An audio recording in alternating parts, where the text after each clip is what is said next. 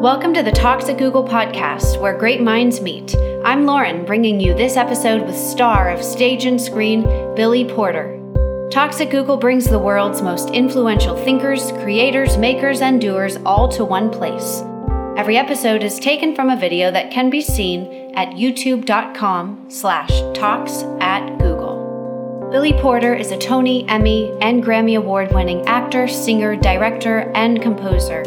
He won a Tony Award in 2013 for originating the role of Lola in Broadway's Kinky Boots, and his electric portrayal of Pray Tell in Pose earned him a 2020 Golden Globe nomination and a Critics' Choice Award nomination.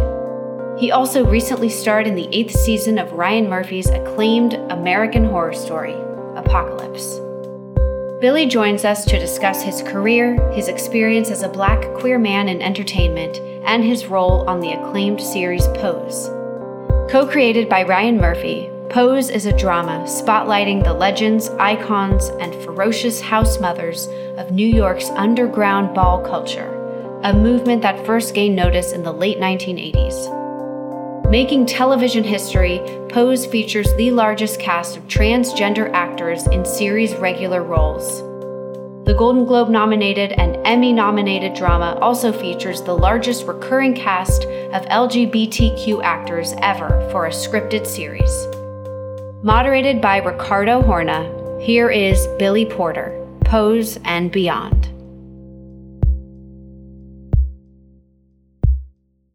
Hey everyone, and welcome. My name is Ricardo Horna. I work on our YouTube staffing team, and I've been with Google for a little over 4 years. And I'm very excited to be moderating today's chat with the one and only Billy Porter. I'd love to introduce Billy by reading his bio. Billy Porter is a Tony and Grammy Award-winning and Golden Globe and Emmy-nominated actor, singer, director, composer, and playwright from Pittsburgh, Pennsylvania.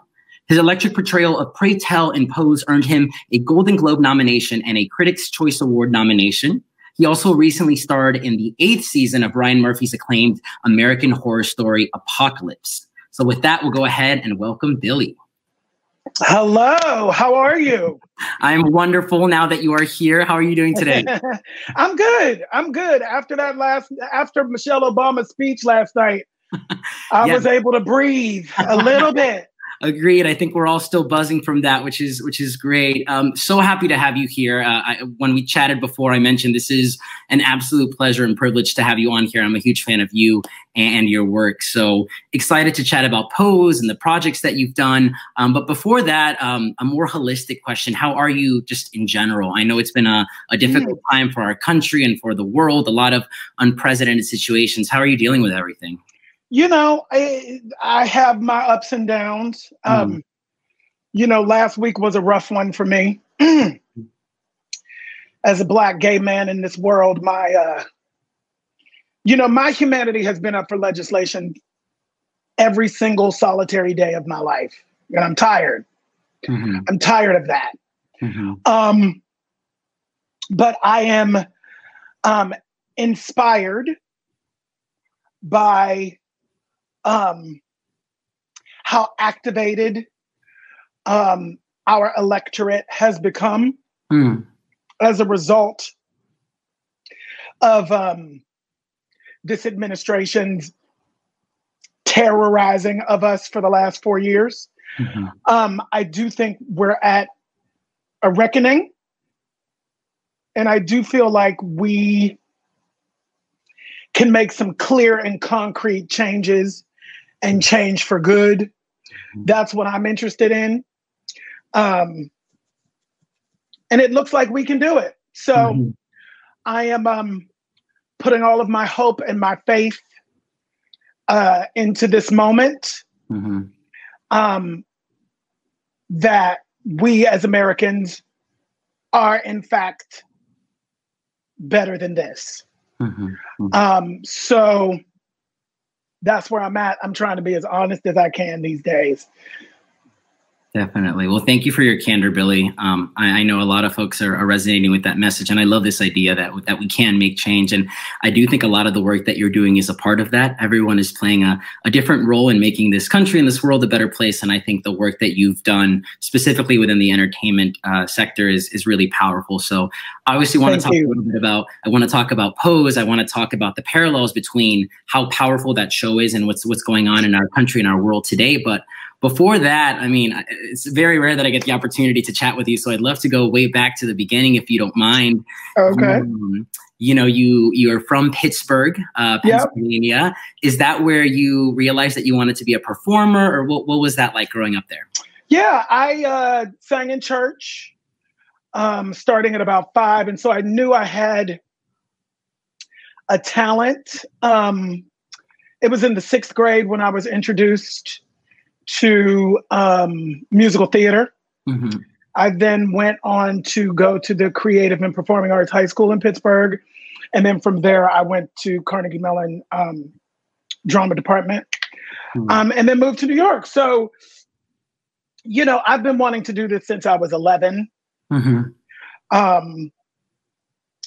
I've had really big dreams from the beginning. You know, to see these dreams come to fruition, and dreams that I didn't even know that I had. You know, this idea for me of dreaming the impossible has just kind of taken hold of me, you know, through Pose, through the idea that Pose exists. Mm-hmm. The idea that a character like Pray Tell exists on the landscape at all is, for me, as a gay man of a certain age, when I came out in the business back in the 80s, this was an impossibility. Right. Who I am and what I represent was an impossibility. So I'm grateful to have lived long enough to see this day.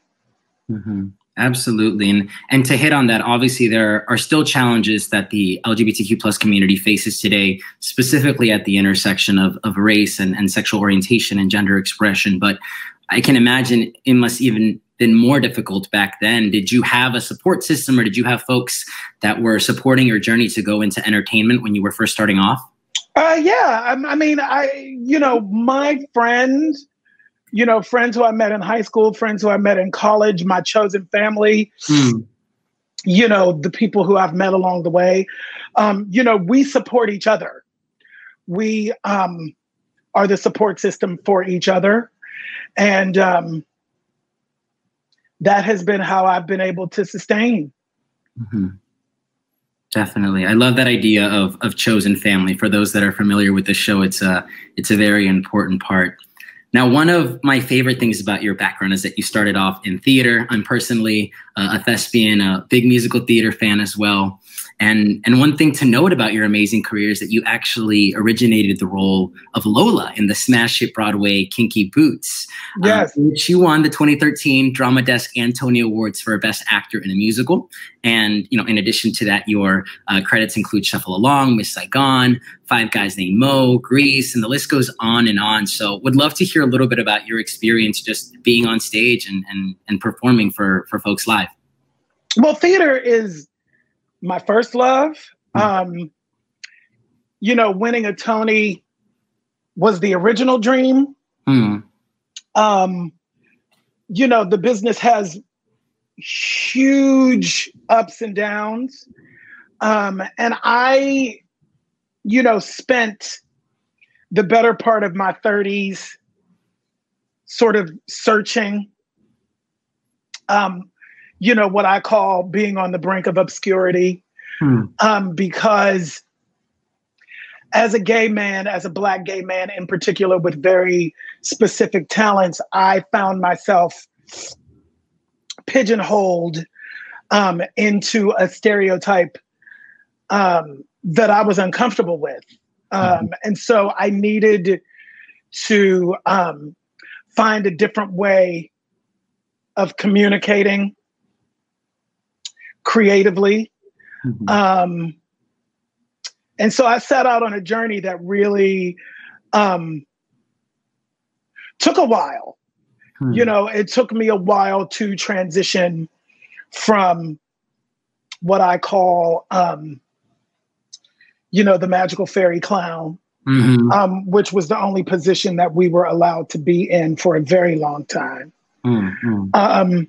to an actual three-dimensional human being inside of this queer thing, this gay thing, this part of myself that everybody told me was my liability. And they weren't wrong. It was my liability for decades. Right. And then it wasn't. You know, so I'm so grateful that I chose myself. I'm so grateful that I chose my authenticity in the middle of a landscape that looked impossible. I always say it's easy to be who you are when what you are is what's popular. You know, there's a lot of rhetoric that is spouted. And this is no shade, but there's a lot of rhetoric that's spouted from our entertainment stars who very often fall into a space where who they are is what's popular. That's easy. Right. Let me rephrase that. It's not easy. None of it is easy. It is more challenging to stare dismissal, rejection, otheredness that leads to unemployment. You know, when the thing that you are and standing in your truth leaves you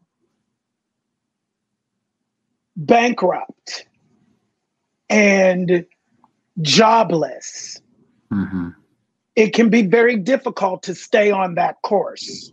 But I will say that when I was making the choices and the decisions to try to be the thing that everybody on the outside told me that I should be, specifically masculine enough, you're not masculine enough. My masculinity has been in question since I could breathe air. It was me taking myself out of that race. It was me having a moment to step back and look at what was uncomfortable inside of that for me, which is I'm not telling the truth. And my truth makes other people uncomfortable. And I got to the space where I didn't care. Right. I stopped caring about that. I took myself out of the masculinity race. And now look at where I am. You know, so I represent so much more than just myself. You know, this isn't just about me. This is about a long journey of people of color, particularly queer people of color, taking the space that we deserve. Well, Billy, we are grateful for the work that you do on stage and those that gave you the opportunity, because you just hit on such an important point, one that really resonates with me. It's this idea that it's not enough to be seen or to be heard if it's still through the lens of a cis, white, hetero male view. It's being able to be your whole self and live your full truth, because you can't be it if you can't see it. And you allow us to see ourselves when you take on the shape that you want, not what the world or society tells you, but you live your truth on stage, and that visibility is so important. So I think that's beautiful, and I love that the stage has given you that opportunity. Of course, speaking of transitions, you were able to bring that magic on camera, which is really exciting, especially nowadays in quarantine era where we're able to binge watch shows that feature you. Tell us a little bit about that transition. What was the impetus for going from stage to on camera? What was that opportunity like? Well, I've always wanted to be a film and television actor for a very long time. But like I was saying earlier, there wasn't really a space for me outside of the stereotype. And I longed for a very long time to just simply be a whole person. And what Pose has done, what Pray Tell has done, is it has illuminated and put a spotlight on a community that has had no voice for a very long time in the mainstream. I am so grateful, and it's such a love-hate relationship with the internet, with social media. But the good part about social media is that it has taken out, in large part, the middleman. The arbiters of how we get from the page, how we get from the desire to doing the work to having it reach people. The middleman is no longer necessary, which I feel like has created a space for the niche market to emerge victorious. For a long time, the business model, especially on television, since that's what we're talking about, but film as well, is if your show doesn't have 17 to 24 million viewers, you're a flop. And in order to have that, you have to pander to a wide cross-section that generally doesn't have anything to do with the work. And so now we have these niche marketplaces where we can go, where we can speak directly to the people who the information and the art is for. Those people can find it. Those people can ground it. And then the tentacles of where the business is going, where these things like Pose can just simply live on Netflix and the world can find it at their own pace, is a remarkable thing for people of color in particular, and getting our stories greenlit and told. There's a way to get it to the audience. There's a way to get it to the specific niche audience, and it matters.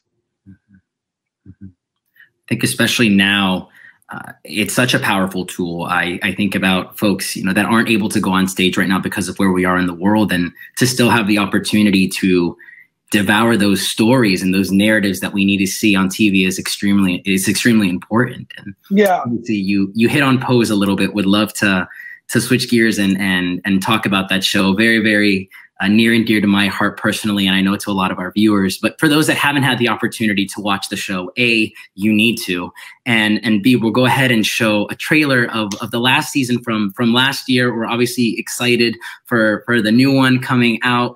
Obviously interesting times now, but we want folks to get a taste of the show if you haven't had it. So we'll go ahead and play a trailer of season 2.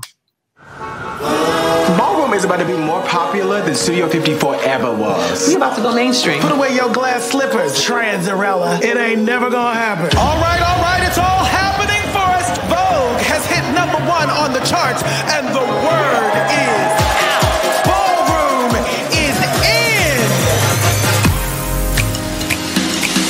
Hey, baby. Girl, what are you doing out here? You said you wasn't gonna walk the piers no more. There are more options out there. Like what? I got a plan. Get in. Oh, you can vote. Like the new song. I like that.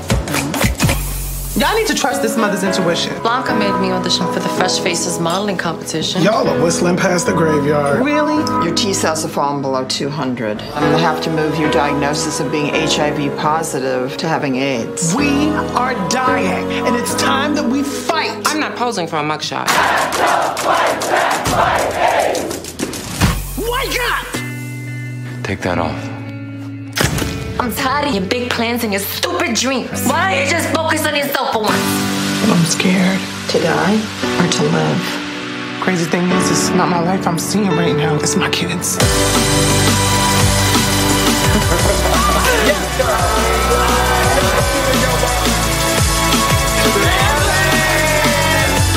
Pose, season premiere June 11th on FX. I love that. Still gives me chills. I never even saw that. Well, you were great in it, as does everyone else. Very, very powerful show, wildly entertaining, and a very, very important message and narrative. And of course, the show is one that earned you an Emmy win last year, an Emmy nomination this year. I'm personally a huge fan. I know that when I watch it, I kind of vacillate between curling up on my couch and crying, all the way to dancing in my living room. So a full range of emotions when I watch the show. I hope everyone gets a chance to watch it. Billy, what's that been like? What has it been like being on such an incredible, powerful show? Well, I touched on it a little bit earlier. It's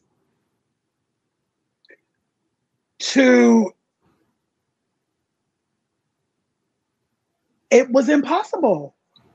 There was no context for me to dream of Pray Tell, to dream of a show like Pose, to dream, I will say, going off of the topic for a moment, but to dream of marriage equality.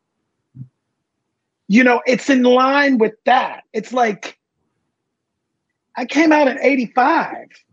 Like, there was no context to even have an index point to enter dreaming about that, dreaming about Pose, dreaming about a show about transgender women of color in the ball culture, in the mainstream, on television weekly. Like, it wasn't, I was busy trying to be masculine enough to eat. That's all I was trying to do for the first 20 years of my career. Every time I went into a room, I had to put on an extra layer of manliness to try to get a job so that I could eat.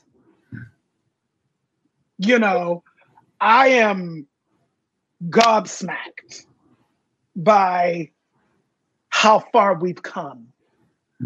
And we have to be reminded about how far we've come, because the focus and the energy in a moment, in a space and time like this, is to forget and lean into the narrative and lean into the negative narrative. It's very easy to do that. That's what human nature is. We lean into the narrative far more than we do the positive. Mm-hmm. We lean into the negative narrative far more than we do the positive. Mm-hmm. So I'm trying to find the space for that positive narrative. Mm-hmm. Yeah, and speaking of narrative, I think it's interesting. The show in and of itself has a very powerful story to tell, but what's so meaningful is that even behind the scenes, the work that's being done in terms of the entertainment industry is huge. So I think it's just so nice to see a show that's entertaining, and you get to show off your vocal chops and all the other actors on the show. It's so talented. It's well, yes, and the ladies on our show. I just have to speak to this because, and this is a moment of speaking about level playing fields, right? Mm-hmm. It's like, just think, I, as a cisgendered Black gay man who came out in the 80s, and we went straight to the front lines to fight for our lives. And I've been in the quagmire of activism for so long. To see these ladies, for me, the T in LGBTQ had largely been absent from my understanding and knowledge. Not because I didn't want to, just because that's how it worked out. When we know better, we do better. To be in the space with these ladies, to watch them literally come from obscurity, to come off the streets. And by off the streets, I mean, many of them are not actresses. Many of them don't have Carnegie Mellon on their resume like me, or Juilliard, or the Yales, or the New York University grad schools, or these programs that train all of these people who you're seeing in these movies and these television shows. A lot of these people, very often cisgendered, very often white. We have the Black ones, we have the people of color as well. But like, these girls don't have no training. These girls are coming from literally their instincts, their God-given instincts. The journey and the leap from God-given instincts to what you see on that show is remarkable. It's far beyond anything that any of these other shows, for me, are capable of. I am one of those people that gets to walk in with a 30-year career behind me, training, opportunities, and even though my opportunities had their own level of, difficulty, I just marvel at these performances. I mean, MJ Rodriguez, she's the heart and soul of this show, and she carries it on her back like Jesus Christ on the road to Damascus. People need to understand that. So I just had to say that out loud. I love that. No, I'm so glad you did. It's such a phenomenal cast. And you actually hit on a really important point that I wanted to bring up, which is, of course, representation. We've come a long way when it comes to LGBTQ plus rights, but there's still work that needs to be done. And I would love to know what your thoughts are on how do we ensure trans women, specifically trans women of color, are given both the visibility and recognition that they deserve. I mean, across all industries, but specifically the entertainment industry. Well, I feel like Pose is a really good jumping off point. It's a really good launching pad, because what Ryan Murphy has done, what our white, cisgendered, gay ally has done, is use his powers for good.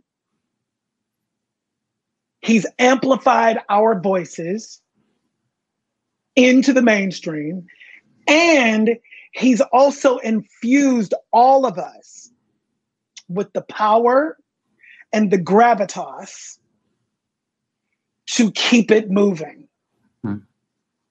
We have to keep it moving. Stephen Cannell is the creator of this show. He's keeping it moving. He just inked his own deal. He just sold his another, show. Janet Mock, Our Lady J, myself as a writer and a content creator. Dominique Jackson and all of her activism work. India Moore and all of her activism work. Who else?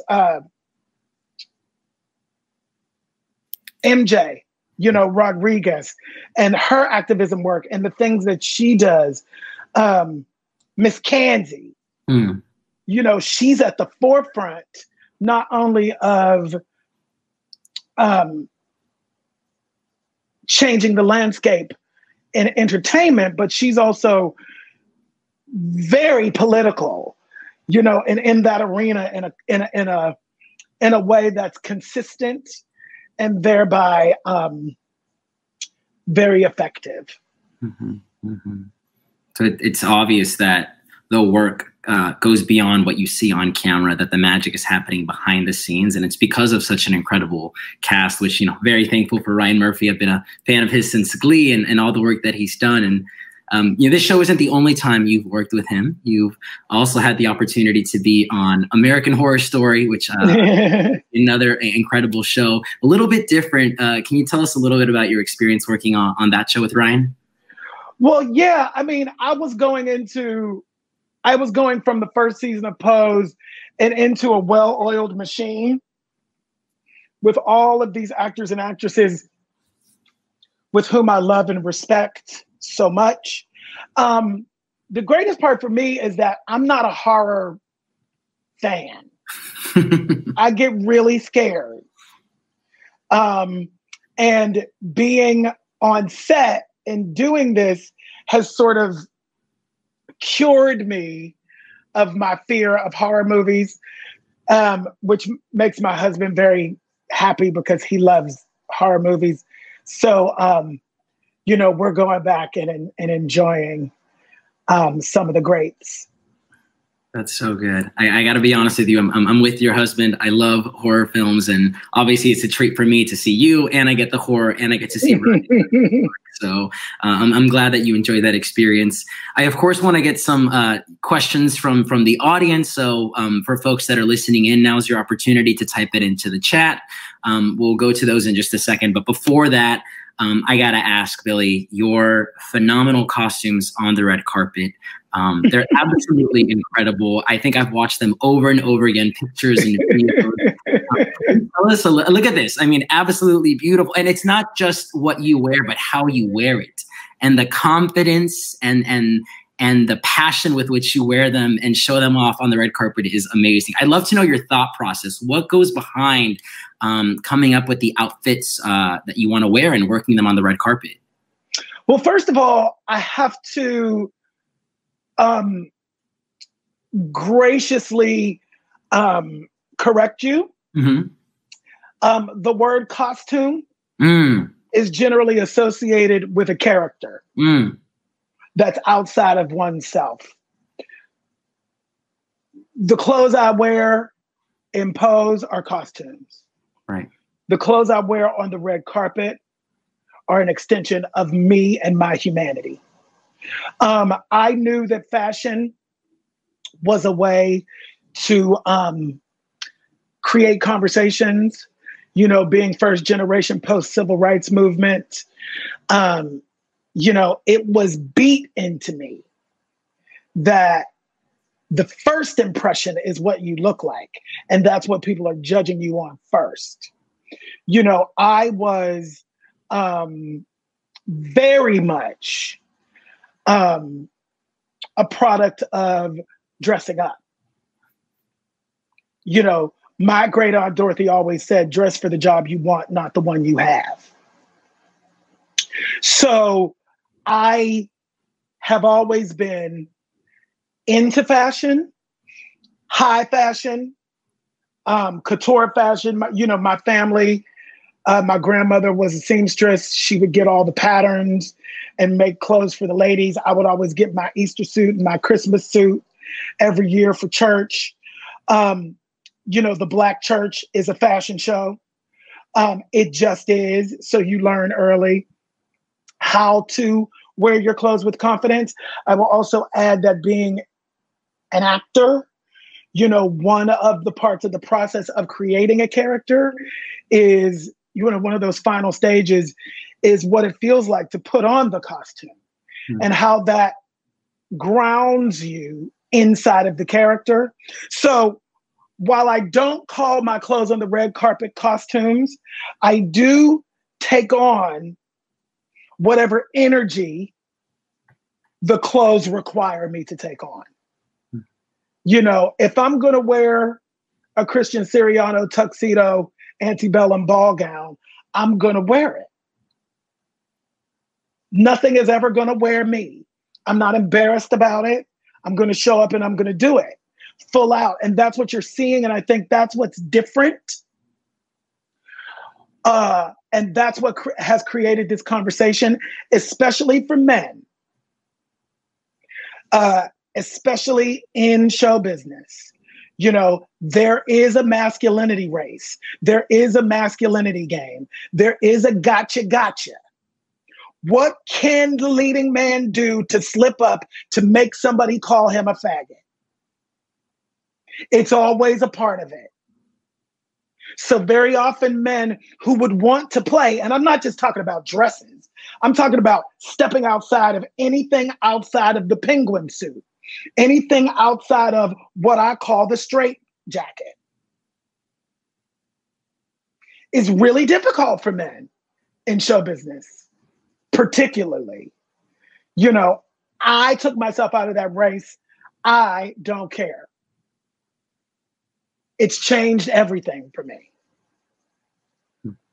Absolutely. Thank you for that, Billy. Well, we love what you wear. And thank you again for that teachable moment. I think that's super important. I love learning something new and also just adding more importance and value to how you wear something. And I think you wear it so confidently and boldly. I think it inspires folks to be able to truly express themselves more, even if they're not on the red carpet just yet. So we'll go ahead and switch over to some audience questions to see what folks have to say. All right, we have the first one from Evan. How do you navigate being an artist and an advocate for social justice in a culture that is so fixated on fame and celebrity, where the art or message can get lost in the hashtags and headlines? Evan, that is such a great question.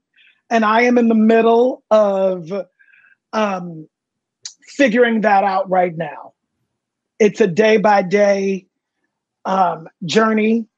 And I'm figuring it out. If you've noticed, if you followed me on social media, I have made a pivot in the last 2 months from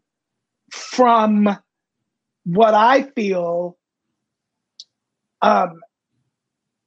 was simply social media influencing, which has its place, to posting more about social justice, more activism-focused posts. I find it really interesting that when I'm being silly, the engagement is through the roof. And when I say something serious, it's crickets. I need to change that for myself. That's what I'm in the middle of figuring out right now. So I hope to have a better answer for you as I discover how to do it better. How to do that better. Wonderful. Thank you, Billy. And thank you, Evan, for that great question. Next up, we have another question from Elaine. What do you do / where do you go for inspiration for a place to play in your craft or crafts? It's interesting because we as Americans in particular grow up with this idea that the arts is extracurricular. And so even moving into adulthood, when you are an artist, very often it's difficult for people to comprehend that this is a profession. I do this for a living. And there are millions of people who do. There are millions of people who you've never heard of. Artists make a living being artists all day, every day. With that said, when you are an artist and the thing that is generally considered extracurricular and for fun is the thing that you actually do for a living, it's hard to find other spaces. I will say that quarantine has given me the space to find how much I love to cook. I've always known how to cook. I've just never felt like I had the time to cook. Doing Broadway shows, dinner time is generally when I'm going to work. So I haven't, since I would say 12 or 13 years old, had the opportunity to sit down on a consistent basis every day at the same time and have dinner with my family, AKA my husband in this moment. That has been really a great thing. And if I wasn't doing what I'm doing, I think I might be a chef. I actually think I might start taking some classes to be an even better cook. That's great. Thank you. Thank you, Billy. And of course, quick shout out to everyone working in the entertainment and arts industry. I definitely agree with you. It's one that I think we should lift up, especially now. We have time for a couple more questions. Next, we have Helen. Any thoughts on how to improve representation for trans men and non-binary folks? Great question. Child, I say the same thing all the time. It's about trans women right now. And I am trying to figure it out. I don't know. But we as content creators have to start looking into that. You know, there are so many stories to tell. So many voices that have been muted and underrepresented. And we must be vigilant, and we must continue to shine lights on those voices and make them more visible. And I'm working on it. I'm doing my best. Wonderful. Thank you, Billy. Thank you, Helen. Paula asks, Billy, you've told us how Pose is now what was virtually impossible to think about in the past. What is the next impossible thing you'd like to see happening in the near future? Well, one of the things is that question that just came before. You know, it's like we need to now expand and extend the trans conversation into trans men. So I would like to see that happen. Definitely. Thank you. And we have time for one more question. We're going to hear from Rachel. Billy, you are fabulous. +1. What tips do you have for being our most fab selves in quarantine while working from home? I would say figuring out what self-care is for you. We must learn how to take care of ourselves so that we can have the energy to fight the good fight, to get in good trouble and necessary trouble, you know, to make sure that our country reflects our values. For real, we got to take care of ourselves because it is a fight. And Frederick Douglass says, eternal vigilance is the price of liberty. So taking care of yourself so that we can show up vigilant. Wonderful. Thank you, Billy. And thank you all for those wonderful questions. We are coming up on time, but before we wrap up, Billy, I'd love to give you the space if you have any parting thoughts for those that are viewing either live or later on, any words of wisdom that you'd like to leave us with before we wrap up. Listen, all you can do is be yourself. That's all you can do. There's a favorite quote that I have from Marianne Williamson. Our deepest fear is not that we are inadequate. Our deepest fear is that we are powerful beyond measure. It is our light and not our darkness that most frightens us. I will not continue. I'm going to let y'all look it up to get the rest of it. All you have to do is type in our deepest fear ... And you will be inspired. Wonderful. Well, thank you, Billy, for playing a role in creating a space that allows us to be ourselves. Thank you for your time today. Thank you for the work you do on and off camera that allows us to be seen and heard. It's been a pleasure having you here. And I already mentioned this. It's been a personal dream of mine. So really, really grateful for you. And I, of course, want to thank the phenomenal audience. Those that are watching, please watch the show. It is absolutely incredible. Also follow Billy. We'll have all of his information and his socials down in the description below. But thank you all so much for joining us, and we'll see you next time. Thanks for listening. If you have any feedback about this or any other episode, we'd love to hear from you. You can visit g.co/talksatgoogle/podcast feedback to leave your comments. To discover more thought-provoking content, you can always find us online at youtube.com/talksatgoogle, on our website, google.com/talks, or via our Twitter handle, @talksatgoogle. Talk soon!